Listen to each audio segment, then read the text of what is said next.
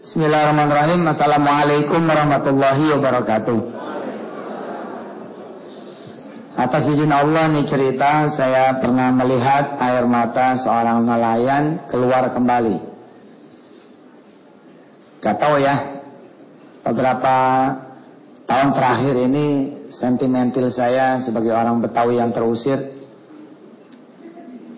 munculnya gila-gilaan gitu.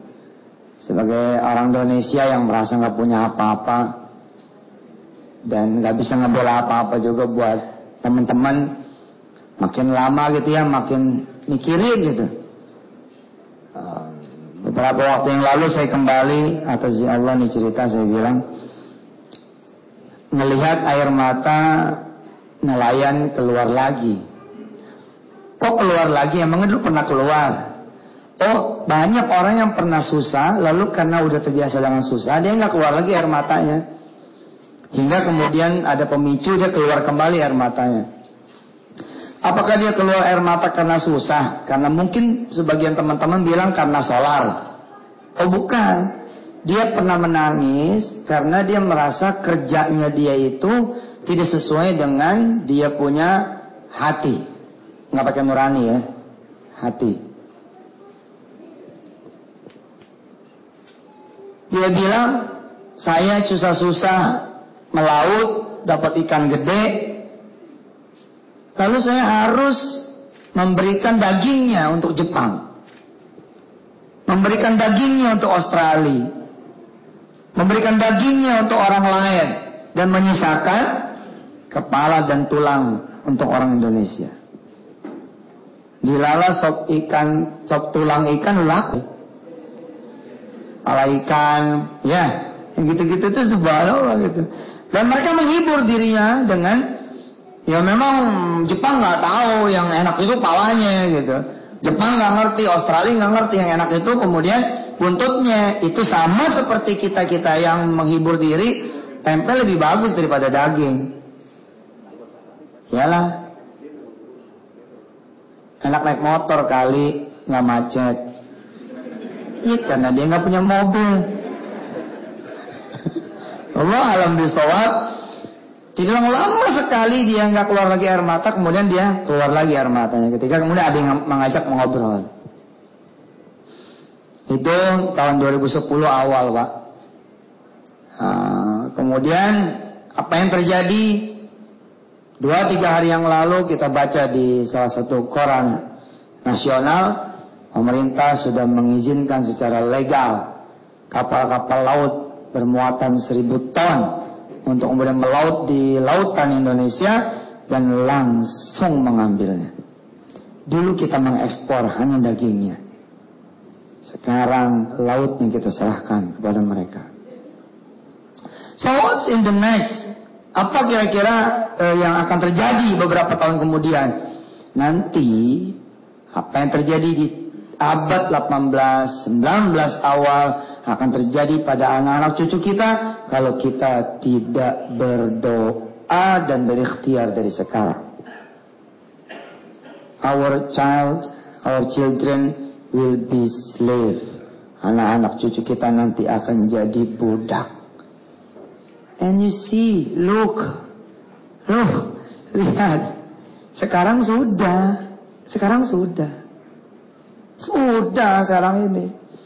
Namanya modern slave. Budak modern. Kalau orang udah kerja, susah keluar. Buat keluar, dia harus bayar. He have to pay. Dia harus bayar buat keluar. Gila gak? Denda. Mungkin beberapa di antara yang hadir ada yang senyum-senyum. Iya benar. Gue waktu mau keluar bayar pego. 10 juta. Ada imperialisme yang dilakukan oleh Rasulullah bilang, Rasulullah sallallahu alaihi wasallam bilang, bilogotina wa bil jaldatina wa bi alsinatina, dilakukannya oleh orang-orang yang bahasanya sama dengan kita, tingkah lakunya sama dengan kita, tata cara bicaranya tuturnya sama dengan kita, dan memang dilakukan oleh siapa? Oleh minna, oleh kita sendiri. Nah ini bahaya. Sungguh saya melihat ke depan akan lebih bahaya lagi. Kalau nggak aware. Aware itu dalam bentuk apa? Apakah kita harus demo, harus kemudian bla bla bla? Enggak. Apakah kita harus kemudian turun di jalanan, kemudian pakai kaos spanduknya beli ulang Indonesia gitu? Enggak. Cuman Allah yang bisa nyelamatin. Kenapa Allah kemudian mengambil lagi negeri yang sudah diberikan oleh Allah kepada kita? Karena kita tidak ada rasa syukurnya.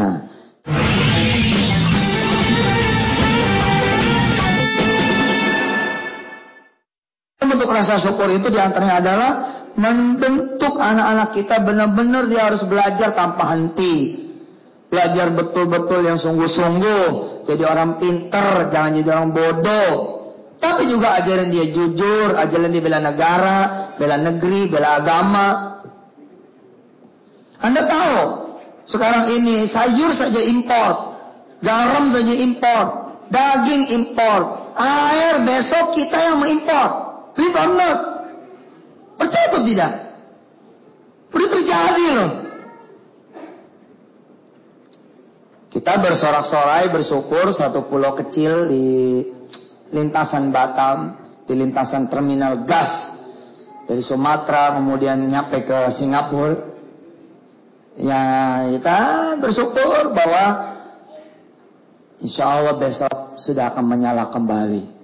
Bukan menyala kembali. Kalau menyala kembali kan namanya pernah menyala. Ini alhamdulillah besok akan menyala. Kemana aja? Padahal gasnya kita yang menghidupkan atas izin Allah Singapura.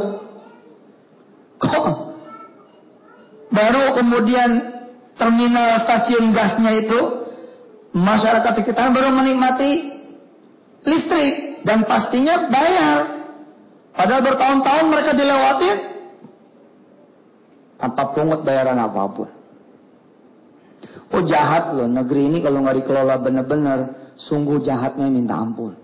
Tanya orang-orang yang pada ngerti keuangan, akuntansi, sesungguhnya berapa sih yang dibawa oleh seseorang ketika dia pulang ke rumah dari take home pay-nya mereka? More than 40% loss. Jadi kalau punya gaji 3 juta, sesungguhnya ya, nggak seberapa itu. Karena zaman ini lebih kanibal daripada zaman dulu. Zaman dulu kita lihat di film, nggak bayar pajak, diseret pakai kuda, digebukin. Kayak begitu, lalu ibunya keluar pakai kemben, marah-marah, nangis-nangis itu kan. Sekarang lebih jahat, karena menghisapnya pelan-pelan. Iya kalau dikelola benar. Kalau dikelola nggak benar, that's problem. Tunjukkan kepada saya, kepada kita semua, gunung mana yang masih punya kita? Gunung mana? Hampir tidak ada yang kita punya. Dengan bangga, saya ketika masuk ke salah satu tambang batu bara besar di salah satu daerah di kita, mereka bilang 17.000 karyawan kita bekerja di sini. 17.000 kemudian tambang ini bisa menghidupi orang-orang banyak. Oke, tambangnya bukan punya kita. 17.000 orang itu kerja sama siapa? Sama perusahaan yang 60% juga punya Yahudi. Terus apa namanya? Itu kan budak tercatat. Budak tercatat, Anda harus ikut seleksi, kemudian wawancara, and then dijamin, di cover gaji segala macamnya. Aslinya itu tidak sebanding bahkan dengan 1% hasil dari pengerukan alam sumber daya kita sendiri. Banyak lagi lah. Dan pastinya kita nggak cukup untuk sholat zuhur berjamaah. Tapi saya cuma pengen bilang ke diri saya dan teman-teman, wake up, bangun.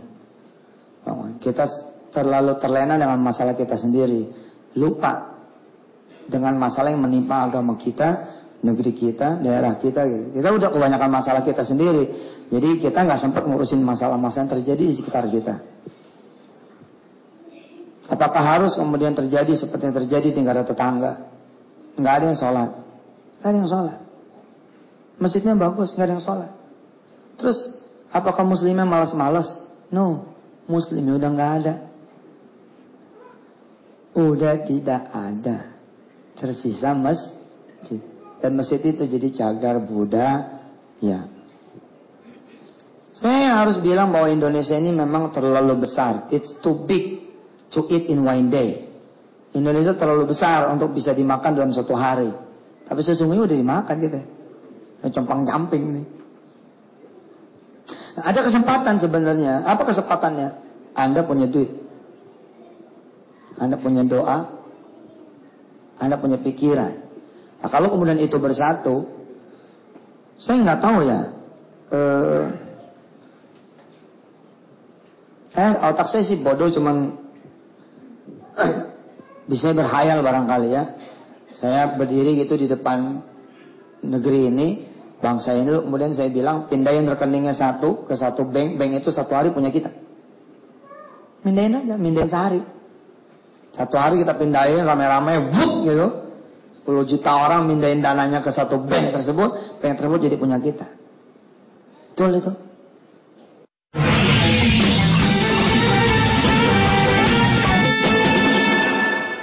Ibu bapak yang dirahmati Allah. Sampai kita tidur pun kan kena pajak sekarang ini. Bener aja usah tidur kena pajak. Emang lu nggak beli kasurnya? Kasurnya nggak diisi apa? Dengan kapuk, dengan apa sekarang? Semua kena pajak. Biaya pengirimannya pun kena pajak. Kenapa? Ya kena pajak. Orang truk pakai truknya kena pajak tiap tahun. Orang miskin aja bayar untuk tanahnya. Sekarang masjid kalau nggak bayar listrik diputus. Masjid kalau nggak bayar listriknya putus, nggak peduli. Suatu saat pesantren pernah kena. Saya bilang, ini gimana? Masjid putus. Sorry Pak Ustadz, kita nggak ngeliat orang, nggak ngeliat tempat. Oh bagus loh ya. Bener Bang Saman kalau gitu. Kenal nggak Bang Saman? Bang Saman itu satu orang terdahulu di zaman saudara-saudara dulu belum mengerti tentang Indonesia. Mereka kemudian menghadiahkan tiang-tiang listrik itu berdiri di atas tanah-tanah mereka. Giliran kita diubernya minta ampun. Gila urusan yang sejagat gedenya, enggak, bercanda, hukumnya bercanda, apanya bercanda. Salah loh. Apalagi belum kita mikirin nanti nasib anak-anak kita. Dari sisi gizinya, dari sisi yang lain-lain. Nah, anak kita nih sekarang, anak-anak SMA kita, kalau dia main bola, belum bertanding aja udah kalah tinggi, kalah gede. Main basket, temennya sambil nyantai megang begini, nyampe. Lah kita udah berdua, naik berdua, belum nyampe juga. Ini masalah loh. Ini yang ente punya, saya punya, Allah nggak dipakai. Udah tambah masalah. Bener loh, karena ente aneh kita ini banyak aja jumlahnya. Kalau enggak, udah nggak kelihatan juga. Andai kita sebesar Singapura, 1 minggu kali selesai. Kita ini nggak segede Singapura, lebih gede daripada Singapura, ratusan kali lipat. Karena itu menghabisi kita nggak bisa 1 malam. Dibikin pecah dulu, bikin segala macam dulu, wah. Sampai kita bersatu. Apalagi saya ngajar Pintar. Saya tidak meninggalkan institusi perbankan, saya tidak meninggalkan institusi insurance. Yang saya atur ulang adalah mekanismenya. Contoh, kira-kira 500 orang atau 100 orang yang hadir di sini nabung di bank. Dong, putus nggak? Jalur ke usaha, putus nggak? Putus. Kok putus? Emang ada yang lo kenal ketika bank membiayai? Taruhlah misalkan dia biayai sawit. Emang lo kenal yang dibiayai itu? Nggak kenal. Bahkan front office-nya pun nggak kenal siapa yang dibiayai. Yang mengenal adalah yang mengurus dia punya pembiayaan. Dan yang dekat-dekat terkait sama dia. Tapi kalau penabung jauh banget. Ini nabung biasa. Jodoh, 100 orang ngumpul. Terus biayain lah tuh usaha misalkan beli tanah, sewa bangun ruko. Yang punya siapa? Penabung. Bank. Bukan, yang punya pengusaha. Nah, saya ngajarin Pintar, ngajarin Punya. Tetap pakai bank. Tapi kita yang punya. Tetap kita yang punya gitu. Sekarang ketika ente nabung dibiayailah pengusaha misalkan bikin tanah, kemudian bangun ruko-ruko gitu ya. Terus si pengusaha itu lunas, ente dibagi apa? Ente punya apa? Nggak punya apa-apa. Maka yang kedua saya ngajarin punya. Yang pertama saya ngajarin pinter. Yang kedua aneh ngajarin punya. Lihat hotel kita. Ini ngajarin pinter, ngajarin punya nih. Habis lunas tahun ke-10 itu tetap dapat tahun ke-11. Tetap tuh up and down saya bilang. Up and down-nya tuh begini. Kalau tidak tercapai, saya akan kurangin. Kalau tercapai 60%, saya ambil lebihnya. Itu. Iya dong. Up and down-nya mesti buat umat. Up and down-nya mesti buat Allah. Kalau perlu, ente bilang lagi sama Allah. Ya sudah, bagi 2 aja buat Allah lagi. Gitu. Saya ngurusin umat makin kaya kok. Makin kaya bener. Don't worry lah. Allah pasti bayar itu. Allah pasti bayar. Nggak usah ngadal-ngadalin. Nggak usah pakai sekretaris. Nggak usah pakai karib. Nggak usah. Nah, barakallah. Mudah-mudahan ini ada manfaatnya. Mudah-mudahan Allah merahmati kita semua. Mudah-mudahan Allah meridai kita semua. Wassalamualaikum warahmatullahi wabarakatuh.